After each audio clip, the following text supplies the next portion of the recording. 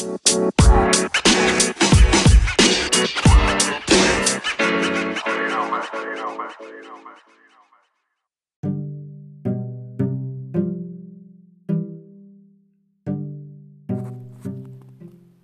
the House of Foxes, it's Our Voices, one chapter told week by week. I am Bhavesh Pitter.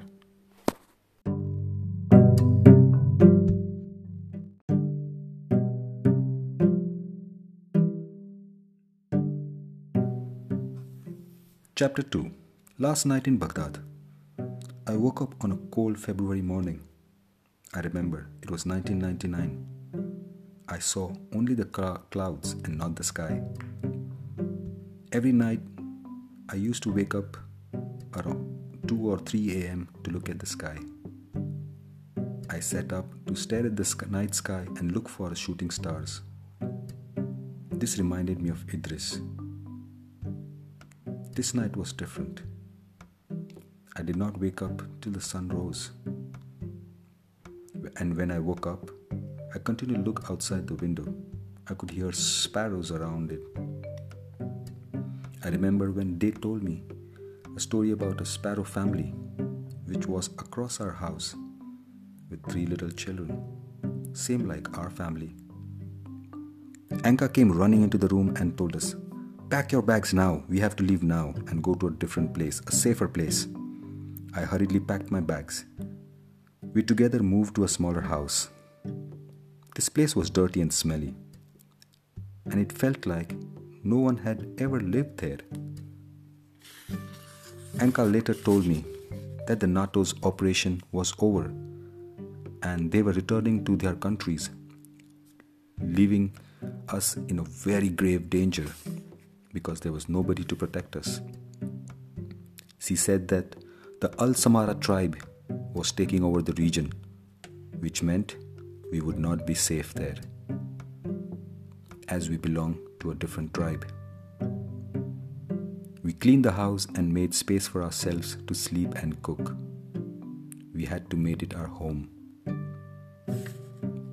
It must be around midnight when I heard my name.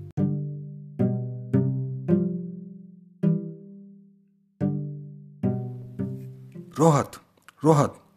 Wake up, Rohat! We are going back to our village to be with our tribe, who are fighting for our country. We cannot be here. Tell Anka we cannot be here while our brothers face evil to protect our land. You should come with us. Come with us now, come." The 3 boys who were rescued from the village were standing next to the house wall with their bags and ready to run away. I was half asleep and started to pack my bag with my sweater and clothes. Just then, Abu, the eldest among the 3, told the other 2 boys, "Leave him alone. He will slow us down. We cannot run fast if he's with us. Let him go. Let's go." I was ready, but they ran off, climbing the compound wall, leaving me behind. I couldn't reach high enough to get a grip on the wall to climb over it. I stood there and watched them disappear into the distance. I watched them run far, far away through the hole in the wall. Once again, I was left behind. I slept outside on the bag, hoping they would come back for me and take me with them. They didn't. At sunrise, I woke up shivering and ran indoors to the kitchen, which was warmer than the rest of the house. When Anka came to the kitchen, I told her about the getaway of the 3 boys. She hugged me and ran to check on Amina, the other girl. She was one of the 5 children left behind. She was still sleeping. We were the only 2 left behind. Anka hugged us both. We ate fresh bread and olives every day. I think our cook couldn't catch any chicken.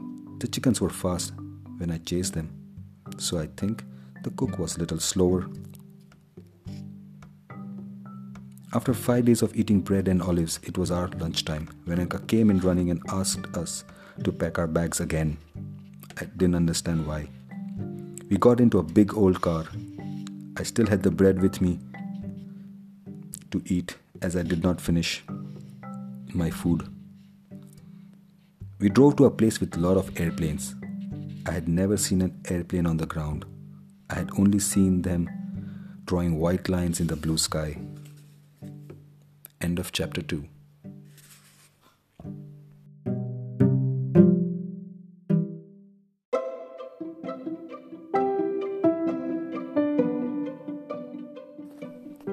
Our Voices is produced by me. Music by Anchor. Please check it out on our website houseoffoxes.com, where you can also download the ebook and find the nearest paperback store. Sign up for our email newsletter and be notified when new episodes are released. Please share this with your friends and family. Thank you, and have a great day.